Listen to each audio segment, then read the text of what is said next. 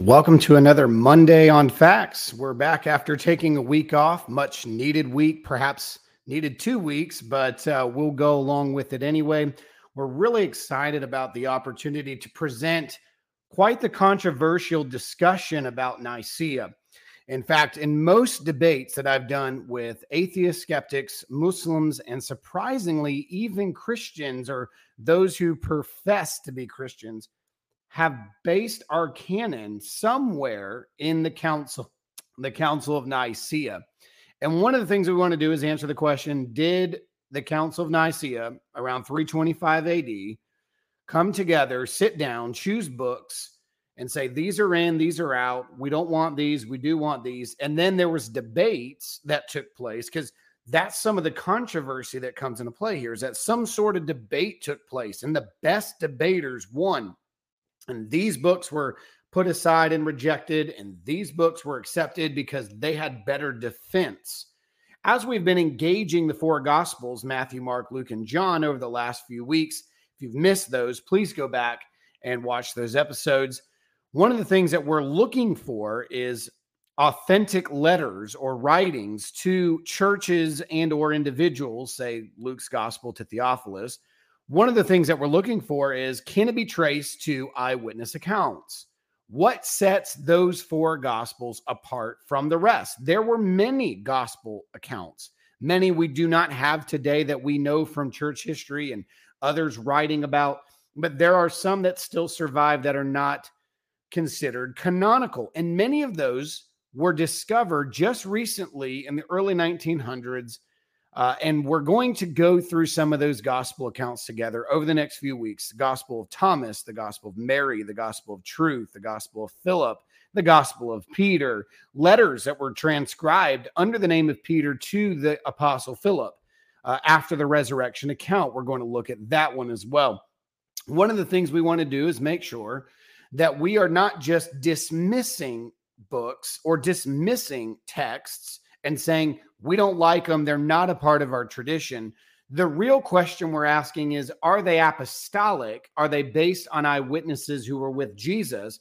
Because they're the only ones truly qualified to write about what Jesus said and did. They were the only ones there. And if certain books do not contain that eyewitness testimony, at best, they're inaccurate accounts, but may be valuable. And we'll talk about some of those as we go through. On the other hand, there may be some that are brought to our attention that are completely heretical. One of the biggest teachings that permeated the world by the 2nd and 3rd century was a teaching called Gnosticism. It came into the 1st century, but it really made its way in written form in the 2nd and 3rd century. So we're going to look at the Gnostic Gospels as well. But today, one of the things we want to do is highlight this controversy about Nicaea. And I'll go ahead and pull that up on the screen.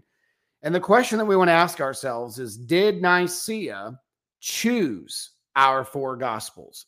Did they sit there and say, Matthew, Mark, Luke, and John are in, Thomas is out, Mary is out, Judas is out, Philip is out? What did they do? Did that happen? Is there record from the archives that we have that have survived, or those who are part of the Council of Nicaea? Some were there as bishops who were voting members. Others were there as scribes, learning, taking notes, like Athanasius, who was not a bishop at the time. He became one later in Alexandria. He had his own collection of books, but he was there listening, could not vote. He was not a bishop, but he was there and he listened and he heard. Did these guys make comment that would lead us to believe that this is what took place? And if they didn't, where in the world did this rumor come from?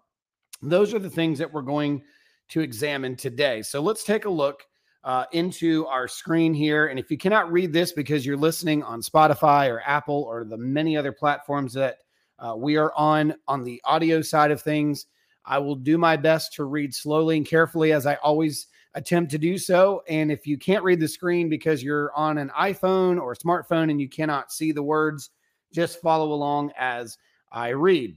So the thing that needs to be asked, places where the Gospels were used as canonical before Nicaea. I think this is a question that we need to look into and a statement we need to examine. where was the books of Matthew, Mark, Luke, and John utilized and seen as, and what did they believe about them before Nicaea happened? So if the Gospels ended by the end of the first century, which I believe they did, I know some would say they didn't, but even if it was in the second century, partially, we have to ask ourselves this question. What was going on before Nicaea with those four Gospels? Who was using them? What did they say about them? Was this something that was debated and they finally just at Nicaea said, look, you guys can't agree on this, so we're going to make a decision here now and forever to finalize this situation? Is that what took place? Or should we examine the early usage into the first century of these four Gospels and see how they were utilized and how they were believed and used by these writers to their audiences of faith, Christian communities?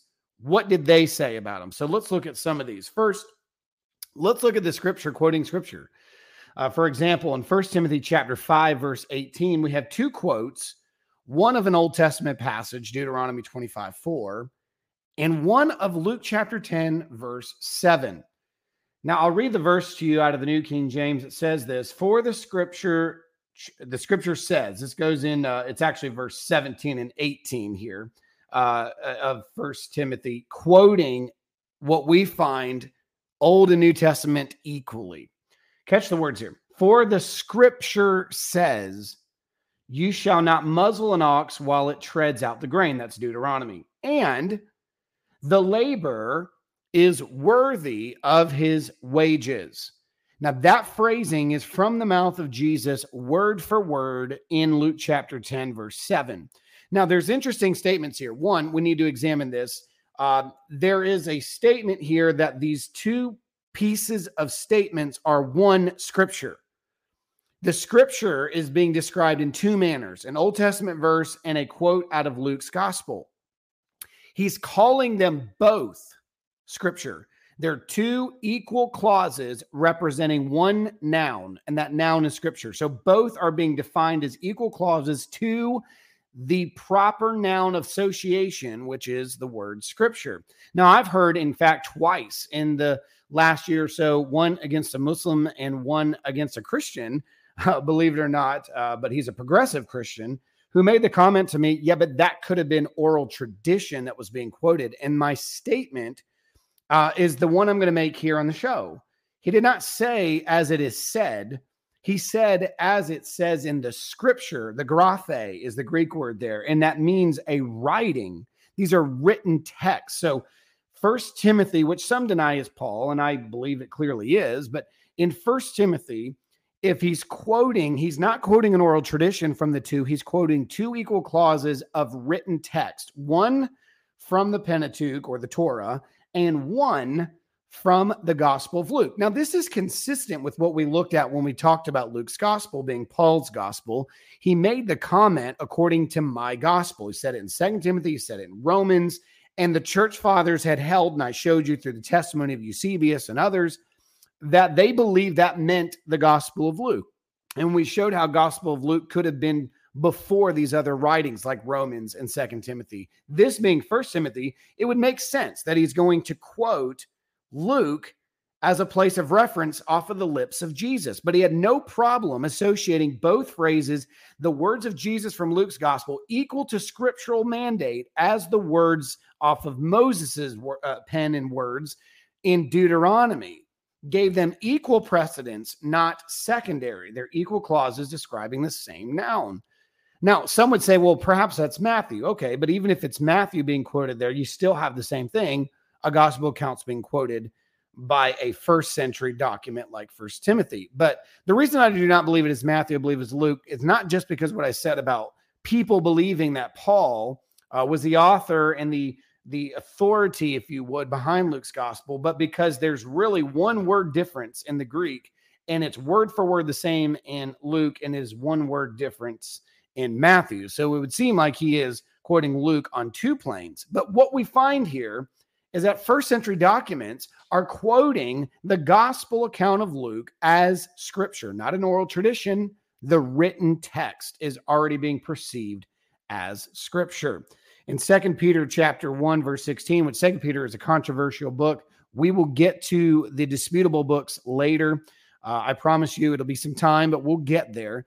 But the writer, which I do believe is the authority Peter, maybe a scribe or an amanuensis writing for him, but he is connecting the reader of his book to the scenery in the synoptic gospels of Peter, James, and John on the Mount of Transfiguration, reminding that audience and assuming that the audience already knows the story of the Mount of Transfiguration. And the only way to know that story is to go back to the synoptic accounts and look at what they said when they were there seeing Moses and Elijah and Jesus, and Peter spoke up at that time and said we should make a tabernacle for all three.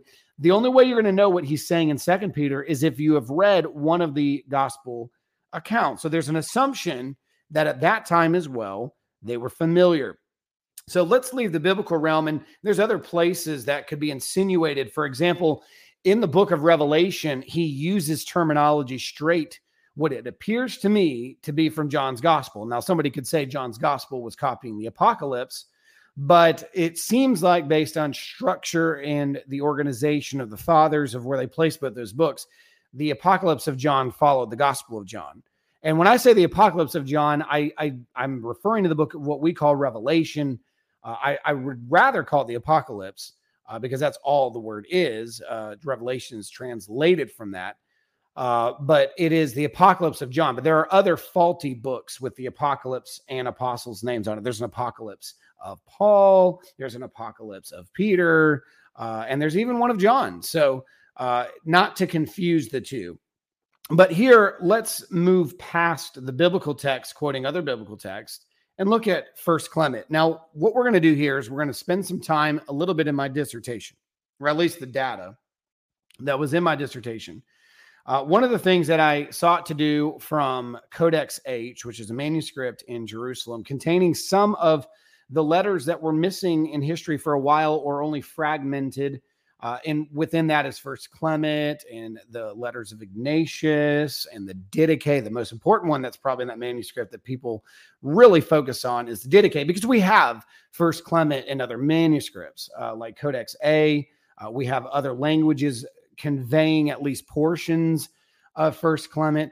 And First Clement's a very important letter. Now, we believe through the testimony of the early fathers that First Clement is likely Clement of Rome, who would have been with Paul the Apostle. He was actually mentioned by name in the epistle of Philippians. I believe it is the same guy, and Eusebius said that it was alleged to be the case. I think it's the same person. He would have been mentored by Peter and by Paul, which makes sense because he is the earliest testimony of Paul and Peter's martyrdom. He mentions both of them dying for their faith in Christ in that letter. And he's writing from Rome to the church at Corinth. And he spent some time going through multiple admonitions from the Old and New Testament scriptures. Now, some would place Clement pretty early, far earlier than I ever would, 60 to 70 AD. I do not believe that is the case. I believe First Clement would have been written at the very end of the first century, probably around the time of Revelation, if not a little bit after the book of Revelation. But I do believe it is late first century. And there's fun discussions within. In fact, I was on Dr. James White's program, The Dividing Line, and he let me come on, and we had an hour and a half discussion on some of my dissertation work on First Clement. If you missed that, you can find it on YouTube or when you follow Dr. James White.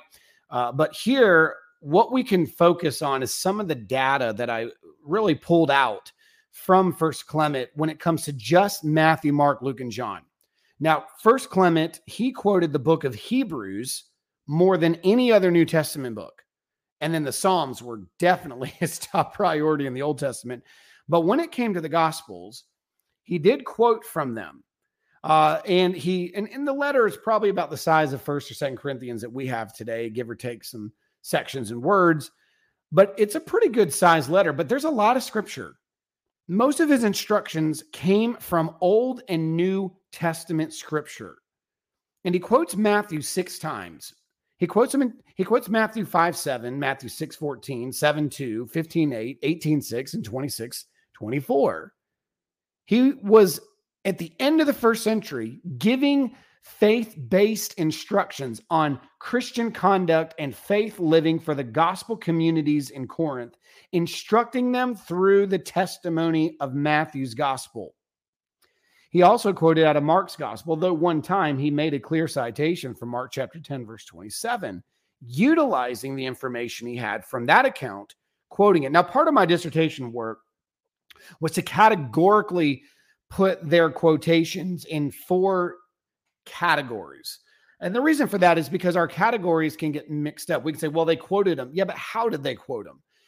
My first section is that it was a direct citation, meaning you could tell that they were copying either word for word from memorization or really close word for word on a written text, which would be similar to some of the manuscripts that we have. That was the fun part, because once I extrapolated it out of there, there was taking it and looking at it and saying, all right, are they quoting that closer to a Byzantine text or to what we have in our Nestle and Aland critical editions? And so I got to do some comparison in those things as well. But looking at them, what I found was quite fascinating is that there was different ways that they quoted. Even books like Matthew, they didn't quote Matthew the same way every time. And you can almost see when the early church writers were trying to quote from memory, or my favorite, indirect citations is what I called it. They're paraphrasing. They're going off of what they remembered and they're just making the point, and then they're going on from their point. Sometimes it almost appears like they're sitting there with a manuscript open saying, okay, all right, so it's worded this way. Jesus said this. And then they'll write it almost verbatim the way that we see it in our Greek texts. On the other hand, they're sometimes very loose, but it's very clear they're taking the principle and then they're applying it to their audience as well. So understand when I'm giving you these numbers. And then I also did a third category of partial citation, which is they literally just took one-liners instead of entire phrase or paragraph. They took one-liners. And then I did potential. I tried to be as fair as I could. If it was unclear and I really wanted it to be, but I couldn't feel confident enough to do it, I put it in a potential category.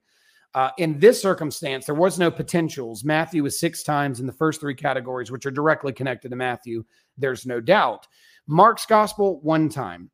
Luke's gospel, twice. Chapter 6, verse 38 and chapter 8, verse 5 of Luke is quoted by First Clement. So Clement was at least familiar, and he is more than likely familiar with John's gospel, but keep in mind, I believe he was writing not far after John. So it makes sense the circulated gospels at that point would have been more so the synoptics, which is why he quoted them. And what you find pretty quickly, and you're going to find in this next one, the Didache, or literally the teaching of the apostles, is the idea there, is Matthew is probably the most well-circulated gospel out there. And if you remember me talking about Matthew's gospel in our program, one of the things that you'll remember is that I made comment to the fact that Matthew is called the gospel of the Lord in the Didache, because it is my belief that the original gospel of Matthew was done in Hebrew Aramaic, earliest of the gospels, sent to the Jews who were newly converted out of Judaism, as we see from the testimony of the fathers, later in the 60s, based on what we know of what Irenaeus said of it being done while Paul and Peter were evangelizing in Rome, which would have to be after 60 AD, because they were never there together until after that point.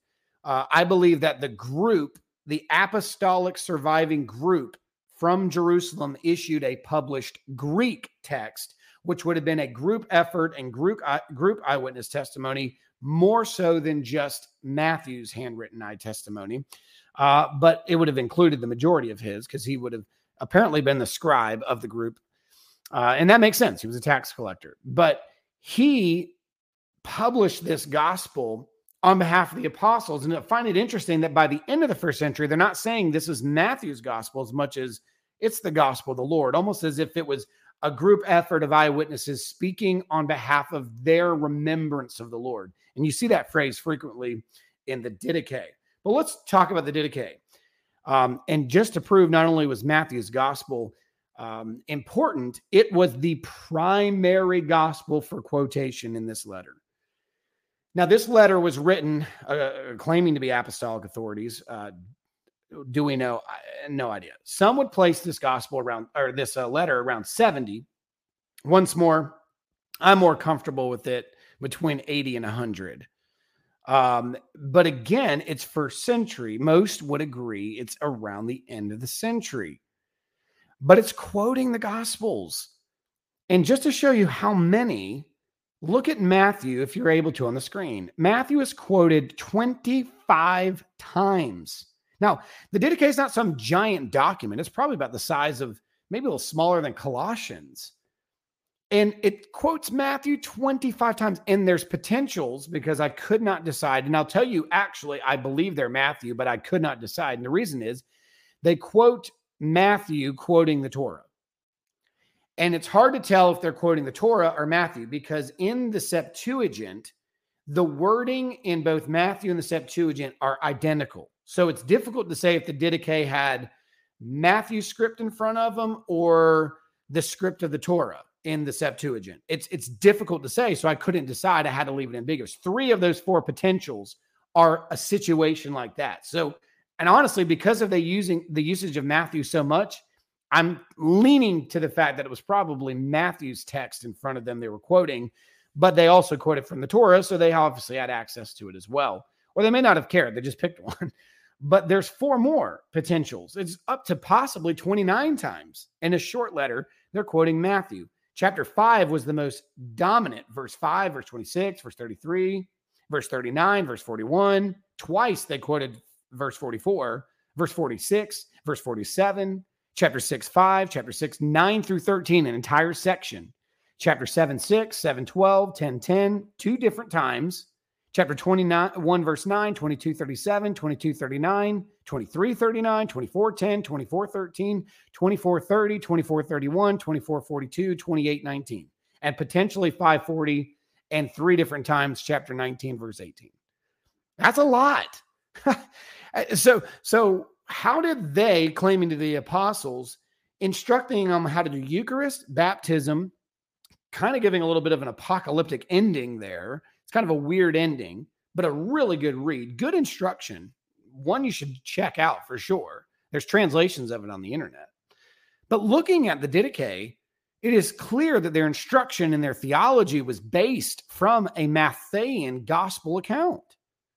They weren't just quoting some tradition. I mean, there are numerous phrases. Take, for example, chapter 6, verse 9 through 13 in Matthew is quoted that whole section almost verbatim in Matthew's gospel. Verbatim. There's a few differences from our Greek manuscripts today. It's closer to, believe it or not, a Byzantine more so reading than it is what we have in the critical editions with the longer endings of sections. But nonetheless, and by the way, it is still a little bit different, but it's closer. The point of the matter is they're clearly quoting and writing scripted words from another manuscript. So that needs to be taken into consideration. 5 times they quote Luke. Chapter 6, verse 29 on 2 occasions, chapter 6, verse 30, chapter 6, verse 32, and chapter 12, verse 35. They were very familiar with Luke's account as well, which makes sense. It's an apostolic letter. Luke's from an apostolic source, Paul the apostle. It makes sense. And potentially the Gospel of John, chapter 7, verse 24. I really wanted it to be John and say this is definitely John, but it's so close that I had to land with the potential. But we have an apostolic gospel, without doubt. Look at the numbers for Matthew. How about Polycarp? So we look at these different accounts. We have an apostolic document called the Didache. We have Clement, who was trained by Paul and Peter. And we also have Polycarp. Now, Polycarp was a disciple of John. John the Apostle ordained him, left him at Smyrna to be bishop there. And he trained Irenaeus, who you've heard me mention on numerous occasions. Now, I have done extensive work on Polycarp's letter to the Philippians. I have written documents on that as well. But he quotes the scripture quite a bit as well, including the Gospels. He quotes Matthew 6 times. He quotes chapter 5. Again, chapter 5 and 6 of Matthew are very popular in the early church. Chapter 5, verse 3, verse 10, verse 44. And then chapter 6, verse 13, 7, 1 through 2, 26, verse 41. So Polycarp, trained by John, does not quote any other gospel account. doesn't quote all these other extra biblical gospels. Clement doesn't quote extra biblical. There are no citations from unknown document sourced material of like the gospel of Mary and Judas that come later. There is no sourced material. They're only quoting, when they quote, from Matthew, Mark, Luke, or John, or all four, or two, or one, or three. They do not quote any other gospel accounts as authoritative information about the life and ministry and teachings of Jesus. It's undisputed. Matthew, again, being the primary. Mark chapter 9, verse 5 is quoted. Luke chapter 1, verse 6 is quoted. And you say, well, wait a minute. Hold on. If Polycarp was trained by John, does he quote John? And the answer is no. And I want to talk about why I want you not to freak out about that, because it's a letter about the size of our Philippians. And I don't want us to get tripped up here and go, wait a minute, why isn't he quoting John? Because his goal in writing that letter to the Philippians wasn't to go, I wonder how many verses, and I understand verses were not invented until much later, but bear with me. How many sections and writings of this apostle can I fit into one letter? He's addressing a church with issues. His source of authority was not his own as a bishop as much as it was the authoritative text he was quoting to his audience, both Old and New Testament. And so because he didn't quote John does not mean he wasn't familiar with John, or that, well, if he's trained, why not quote John's gospel? Because what he quoted from Matthew, particularly in most of those cases, John does not record from the teachings of Jesus. Same with Mark, and especially with Luke there. So it may not have been relevant, but he was obviously familiar with Johannine writings. You say, well, how can you say that? Well, even though he does not quote John, he was not unfamiliar with the writings because he quotes from 1 John chapter 4, verse 2 through 3.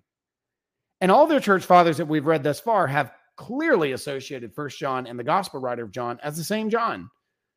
Now, there's some question about 2nd and 3rd John being whether that's John the Elder, John the Apostle, which again, I still contend is John the Elder, and I do contend they're different, but to each his own. But he also quotes 2 John verse 7. Keep in mind, this is only one surviving epistle of Polycarp as well. We know that he corresponded with Ignatius, which we'll talk about in a second, but his goal isn't to quote as many canonical books as possible. His goal is to address issues in a church and use the authoritative text of Scripture to do it. That's what we see here. All right, so let's jump into Ignatius. I just mentioned him. Again, another early 2nd century martyr who wrote, I believe, 7 letters. I know there's more circulating with his name. I do not believe those are authentic. And there's intermediate, there's longer versions, there's shorter versions. I do believe some of the intermediates have the potentiality of being correct. Some of the longer editions, I do not. I think in most circumstances of those letters, it's the shorter or intermediate. Nonetheless, we won't get into that today. He quotes in the sections that are undisputed 6 times the Gospel of Matthew. Again, and understand, I'm doing a collection between his writings to Smyrna, his letter to Polycarp quotes Matthew. Again, so they're corresponding apostolic documents themselves, quoting the same gospel. As Polycarp did, he's quoting the same gospel to Polycarp in a letter. You have the Philadelphians. He's writing these letters, even wrote to Rome. Looking at all of these different letters of Ignatius, on the ones that I did alone, just the ones that I didn't do all of them. I just did the ones that I did alone. Matthew 6 times, chapter 3, verse 15 on 2 occasions, chapter 8, verse 17, 10, 16, and 19, 12. And in those letters, he circulated also the Gospel of Luke, chapter 24, verse 39, a direct citation of Luke. And he also quotes John 3, 8. So here's Ignatius, again, writing to Polycarp to say, well, Polycarp wouldn't have been familiar with John's Gospel. Well, Ignatius wrote to Polycarp, and Ignatius was aware of John's Gospel enough to quote it in one of the most important passages in John's Gospel, claiming that you should be born again. So we see that from Ignatius's writings. Going back to the testimony of Papias at the end of the 1st century and of the 2nd century, who was a hearer of John. He was also a learner from guys like Aristion and John the Elder, who were followers of Jesus as well. Met with Philip and his 4 daughters, as we've talked about him numerous times. We know he made mention of Matthew and Mark. We have examined his statements thoroughly. We're not going to go back through them. And he appears to know of Luke because the preface he uses is almost an adoption of Luke's preface, using similar wording. In fact, very similar wording to Luke. It seems like he had been familiar with Luke's. And keep this in mind about Papias. We don't have everything he said.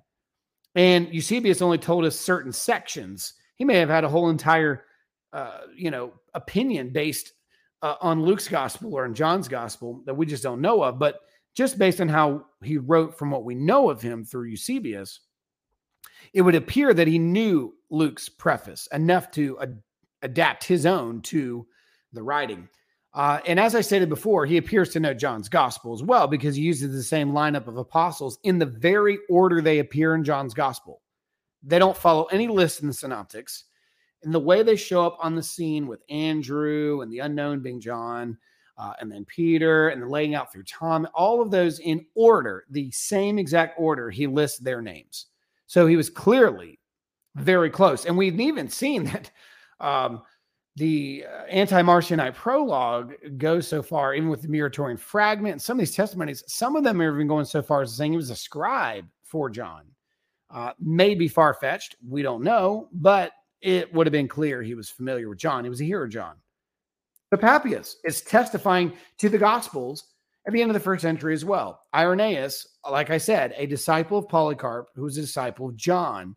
Irenaeus recalls stories that he learned from Polycarp about John the Apostle and circumstances like when he ran into Cerinthian, who started the Cerinthian version of Gnosticism that was permeating the time of the end of the first century, when John in his first epistle really combats that side of Gnosticism. He tells stories of when they ran into each other at Ephesus. But Irenaeus recalls those things from memory that he learned from Polycarp. But he was a student of Polycarp. And he's got a long statement. This might be hard to read on the screen, but I will read it for you. And he goes so far to not only say there are 4 gospels, but he goes on to say there can't be any more or any less. Notice the words of Irenaeus. He says, it is not possible that the gospels can be either more or fewer in number than they are. Now, don't miss that. I underlined it. The gospels cannot be any more or any less than 4. Why? Well, he tells us, since there are 4 zones of the world which we live and 4 principal winds, while the church is scattered throughout the world, the pillar and ground of the church is the gospel and the spirit of life. It is fitting that she should have 4 pillars breathing out immortality on every side, vivifying men afresh. This is what he's saying. The gospel produces life and spirit. And there's 4 corners of the earth that we were commissioned to go into and bring the gospel to. So if there's 4 principal winds, 4 zones of the world, it makes sense that God would institute 4 pillars on each area of the world to commission his life-giving truth. Now, you may say, this is a little fantasy here on Irenaeus. In some ways, I don't go as full. I mean, is he spiritualizing it a little bit? Yeah, I think he spiritualizes some of these verses we're going to look at in a second, but he's on to something. What he's recognizing is we have 4. We don't need any more than 4. We didn't need less than 4. That's what's being recognized in this writing. He goes on to describe a scene from the book of Revelation, which means he was familiar, again, with the book of Revelation, and he wrote commentary of it. I wish we had many of the writings that are lost to these men, but we're thankful for at least what we do have. And he says, for the cherubim too were 4-faced, and their faces were images of the dispensation of the Son of God. For as the scripture says, the first living creature was like a lion, symbolizing his effectual working, his leadership, his royal power. The second, a living creature, was like a calf, signifying his sacrificial order. And the third had, as it were, the face of a man, an evident description of his advent of a human being. The fourth was like a flying eagle, pointing out the gift of the Spirit, hovering over his wings of the church. And therefore, the Gospels are in accord with these things, among which Christ Jesus is seated. What is he saying? He's saying that if you look at the imagery there, which he uses in the book of Revelation, the lion, the eagle, the man, when you look at these creatures, they're symbolic of Matthew, Mark, Luke, and John. Again, is he spiritualizing? Yeah, maybe a little bit, but that's not the point I'm trying to make. I'm trying to show you He recognized in the earliest parts of the second century, in the mid-second century, there were only 4 gospels, only 4 that were ever received as apostolic. And 4 were enough, not 5, not 3. 4 was everything they needed. And he said it even made sense based on the layout of the world, the Great Commission, and the symbolic nature of the Son of Man seated amongst those beings in the book of Revelation. To me, that's an incredible thought, whether you agree with it or not. He's letting you know the church at that time only had 4 gospels, only had 4. This is way before Nicaea. This is almost 200 years before Nicaea. And again, the Muratorian fragment, being one of the earliest canonical lists at the end of the 2nd century, demonstrated 4 total gospel accounts. Now, it's a fragment because we don't have all of it. It's cut off and it ends with what Mark has and then goes into describing Luke and John. But most scholars, regardless of where you land, would agree it's describing Matthew, Mark, Luke, and John. And even if you don't think Matthew's name is mentioned and Mark's name was mentioned there, he clearly identifies that there were only 4 gospels on the earliest canonical list for the fragment. Origen, and this is one I want to continue to repeat on this program. I have done so on probably 2 or 3 occasions now. Origen said and he was alive at the end of the 2nd century into the 3rd, as having learned by tradition concerning the 4 gospels, which alone are unquestionable in the church of God under heaven. What is Origen telling us in the beginning of the 3rd century? He's telling us that the churches are not disputing any gospels that were Matthew, Mark, Luke, and John, because he goes in to tell us about the 4. He says they're undisputed, they're unquestioned. Under heaven, across the world, there's only 4 gospels that are being received by the churches. Only 4. They didn't have a meeting. They didn't have a council. They didn't sit down and pick anything. This is years before Nicaea, over 125 years or so before Nicaea. He is accepting the fact that churches are only taking in 4 gospel accounts. So then why is there confusion? Like at the end of the day, you say, okay, where's Nicaea come in here? Well, that's the real question. Why the confusion? I think the confusion comes from 2 things. I'm calling it the Voltaire myth, but it's really the Synodicon Vetus myth along with the Voltaire myth. You say, what in the world are you talking about? Okay. And in the comments, I posted an article, and I want you to read this, by Dr. John Mead at Phoenix Seminary, a tremendous man who writes particularly on the Old Testament, that he did some of the hexaplat of Job. He has done a lot of research with Dr. Peter Gurry. They do a great work out there with the text and canon arguments. And he wrote an article that actually really opened my eyes. And I have to give him credit for opening my eyes to this myth, because I asked him, I said, why does Nicaea get the credit for the canon? And he sent me his blog. And then we had a discussion about it. I interviewed him later on when we were City Light Apologetics. Interviewed him later on. You can still find that interview on City Light's Facebook page. But one of the things that Dr. Mead, and it's a short article, don't worry, it won't take you long to read it. This information I'm about to share with you is actually something he posted in that blog, in that article. And it's really good because it answers a lot of the questions. And I went in deeper and studied some of these things, went behind Dr. Mead and found some really interesting stuff from Nicaea. But in the council, this is something that we need to understand about the rumor. This is where it comes from. The source of this idea appears in a late 9th century Greek manuscript, now known as the Synodicon Vetus, or Vetus, which presents itself as now listen, it's making itself the standard, really, of decisions for Greek councils, all the way up to the time of its writing. Now, nobody knows the provenance of this or the writer, or we don't have any indicators of where and who and why. It's just a fragment that was survived, and it was brought to Morea in the 16th century by Andres Darmisius and was brought, edited, published by John Pappus in 1601 in Strasbourg. That's all we know about it. And this is what it says in the translation of it. The council made manifest, being the Council of Nicaea, made manifest the canonical and apocryphal books in the following manner. placing them by the side of the divine table in the house of God, they prayed, entreating the Lord that divinely inspired books might be found upon the table and the spurious ones underneath. And so it happened. Basic layout of what's happening here. Whoever in this document is claiming that at the Council of Nicaea, they placed two types of books on a table, or as they call it, a divine table in the house of God. And then they prayed and said, Lord, which one of these books belong to you? Which one of these are basically canon? And when they opened their eyes, the ones that were on the floor were non-accepted books. But the ones that still stayed on the table were accepted books. Now, you talk about superstitious and weird. That's weird and superstitious. In fact, when you go to the records of the Council of Nicaea, and you can go through every single one of the canons of the Council of Nicaea, and perhaps one of you can post that in the comments. If not, I'll go back and I'll post the canons of Nicaea in the comment section, showing you through all of the canons that they went through. None mention picking books. This is not placed. And numerous people that were at Nicaea wrote, they don't talk about this. What were they dealing with at Nicaea? What was the primary source and purpose of bringing together the council to deal with an issue at Nicaea? Yes, there were biblical matters. Yes, theology was brought to the table. The greatest theology that was being addressed was Arianism.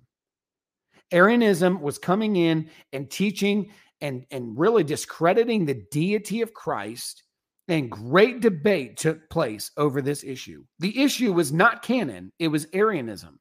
And when you look through the canons, they're not saying this book's in, this book's out. They're quoting books of the Bible as authoritative reason to believe the deity of Christ, not debating whether it's the right book. They're debating it and assuming it is the right book. The Council of Nicaea had nothing to do with choosing our canon.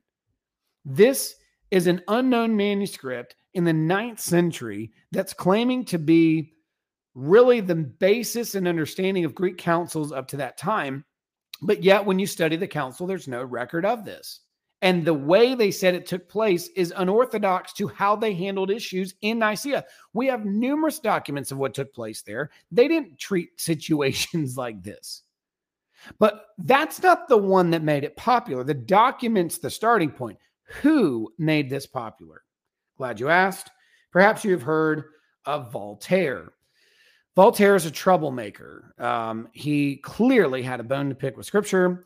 He did like history and he liked other books. And so he looked at this document, examined it, that was brought to Strasbourg, and he had a translation of it. And this is what he had to say about this document. We have already said that in the supplement to the Council of Nicaea, it is related that the fathers, being much perplexed to find out which were authentic and which the apocryphal books of the Old and the New Testament, laid them upon an altar, and the books that they were rejecting fell to the ground. What a pity that so fine an ordeal has been lost. Here's what Voltaire is saying. Voltaire's upset not about the fact that books were chosen, but the ones that fell, we've lost most of them to history, and he's upset that we don't have those books, and it's only because people didn't like them. And it's only because they wanted to have authentic and separate themselves from those that were considered apocryphal. Again, he's basing his argument on the document we just read to you. No evidence for this at Nicaea. He popularized this idea. Now, most people do not realize this, but I have talked to numerous Christians who say, hey, it was Nicaea. It was definitely Nicaea that created this problem. They chose the canon. I've heard Christians say it. I've heard Muslims. I've heard skeptics and atheists. Mormons have said it. The last time I talked to Mormons, they brought Nicaea up. This is a misunderstanding that needs to be corrected. It's not based on the evidence of the writers that were in Nicaea. It's based on, whether they know it or not, rumor mills and myths that originated in the late 9th century manuscript we know nothing about, and Voltaire popularizing it. That's where the rumor came from. I think there's also a second misunderstanding, and that is because Eusebius is so closely connected to Constantine and the Council of Nicaea. And Eusebius, in his book, and I have it with me, the Ecclesiastical History, being the history of the church, he has in his writings a section of books, which I think we should talk about. He has a received and not disputed, or what he calls recognized. And Matthew, Mark, Luke, John, all of those are in that. They were never disputed. The Gospels were never disputed. He has another section that I call received but not disputed, but he just called them disputed. But recognizing that the churches still took them as a majority, you could see that they were still accepted as apostolic. And that's 2 John, 3 John, 2 Peter, James, Jude, and Hebrews. Now, to be clear, Hebrews was not disputed until later. It was not disputed early on.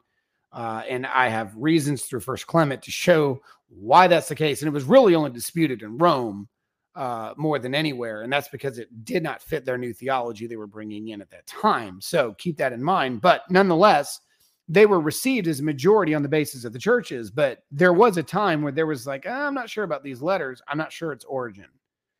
But they were yet received. But yeah, there was argument. But keep in mind, Matthew, Mark, Luke, and John never disputed. Origen said it. Eusebius is saying it. We're seeing it used all the time in the early church. Then there were books that were rejected, but they were not seen as heretical. He used the word spurious. That books like the Shepherd of Hermas and the Apocalypse of Peter, and like I just showed you, First Clement and the Didache and the Epistle of Barnabas, they were not seen as heretical. In fact, the churches adored some of these. The Gospel of the Hebrews was well used in the area of Alexandria. And then he had a book that was just considered heretical, and I put rejected or heretical. Gospel of Thomas, Mary, Gospel of Judas, the Gospel of Philip, Gospel of Peter. These were seen as heretical works. They were never accepted into the canonical status. So when we're talking about these books, we need to recognize these letters of Matthew, Mark, Luke, and John, from the time we went through this whole episode, looking at the beginning, looking at where things are now, they were never around and disputed. Like, I'm not sure if we should quote from that. I'm not sure the origin of it. They're quoting into scripture. They're calling it scripture. They're using it as documentation for faith-based living in the gospel communities of Christians around the world, universally. And I love that's what Origen said. He says, universally, the churches under heaven have unquestionably accepted these four gospels. And Irenaeus goes so far as to say, this is brilliant. We need four, no more. No less, we need four. Because in the four gospels, it meets the criteria of the Great Commission, the four winds. I mean, he goes through this whole parallel there with the Apocalypse, showing the eagle and the lion and all these things, and how each gospel account actually fits the description of each of those beasts. I mean, it's quite incredible what they believed about it. But what they did not believe is that there were other books out there that should have been considered. They didn't. Four undisputed texts. All right. I will take your questions at this point. There's a few in the comment section. And we're going to move forward and take these programs into another level. We looked at Matthew, Mark, Luke, and John. We're going to start going through some of my doctoral work of Thomas and Judas and Mary and so forth. We're going to look at some of these other extra biblical accounts. We're going to evaluate them and say, all right, let's put them side by side, because we're supposed to believe they're all created equal. All of them should read as authentic and should be taken serious. But we're going to look and see, are they forgeries or not? Because our gospels are being claimed to be forgeries, and we walk through all four as to why they're not. If you missed those programs, please go back. We did two covering Papias and Mark together, two separate ones, both particularly hitting Mark, and then two on Matthew, two on Luke, two on John. We also did a review together of the Synoptics with Jonathan Sheffield, and then we picked up here. So we're going to go into the other accounts, and we're going to do some comparing, and we're going to see which ones are authentic. Also, do not forget, in the comment section, I posted a link to Dr. John Mead's article demonstrating some of the things I shared with you today on the rumor mill and the myths, so to speak. One of the things that came up here is the Gospels were written after Paul, though, so this doesn't make any sense. Well, actually, some of Paul's writings would have been after the Gospels. Keep in mind, this goes back to where you date these Gospels. Luke, I believe, was dated around 56 to 57 AD. I did an entire video using just the Muratorian fragment and the anti-Marcionite prologue, giving a place, a timeline, and a circumstance that would have clearly identified, and they're the earliest testimonies giving that kind of information. Just on those two alone, I demonstrated how it was possible for Luke to have written the Gospel of Luke in that time, collected his data from the apostolic witnesses just a few years before when he was in Antioch and Jerusalem, and how when he was in Greece, he would have been able to pin it down while Paul was writing 2 Corinthians and the book of Romans. So again, make sure that's understood. So to say, okay, well, that doesn't make sense to me. I think Paul wrote all of his, then the Gospels are written. What do you do with the passage? And again, not being argumentative, I appreciate the question and suggestion. But if Luke was written after 1 Timothy, why is the writer calling a word-for-word phrasing? Okay, let's say you think it's Matthew, whether you think it's Matthew or Luke. If they're all after Paul, why is the writer here who's claiming to be Paul quoting a phrase off of the words of Jesus with the words of Moses in the Torah, word for word from the Septuagint, word for word from Luke's gospel, and calling them both equal clauses in the Greek, graphe, scripture? How's that possible? Again, I've been pushed back on this in debates against progressive Christians and Muslims. Like, well, that's oral tradition. He didn't say it was oral. He said it was a writing. The scriptures are writings. He is quoting two separate writings that are both categorically and grammatically structured to be scripture. So if it's not Luke, what's he quoting? And where is our evidence to say it's not Luke? Because it fits the description of Luke word for word, and it's called scripture. And it's consistent with the testimony of the fathers, where Paul said that Luke's gospel was his. It's my gospel. He authorized it. And that's consistent with the church fathers. That's consistent with how they said Luke's gospel came into existence under Paul's leadership in Greece.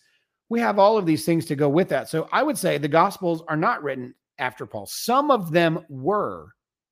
I believe 1 Thessalonians was early. I believe Galatians was early. I believe Philippians was probably a little bit. It just depends on where you put Ephesians and Philippians too. Remember, Paul had different imprisonments. And he wrote many of those imprisonments, some of which at the very end of his life, when he was back in Rome a second time being in prison, this point to death by Nero. That is when I believe the book of 1 Timothy, 2 Timothy, and Titus were written, not in the same imprisonment with those that were written like Philippians. I believe they're separate occasions.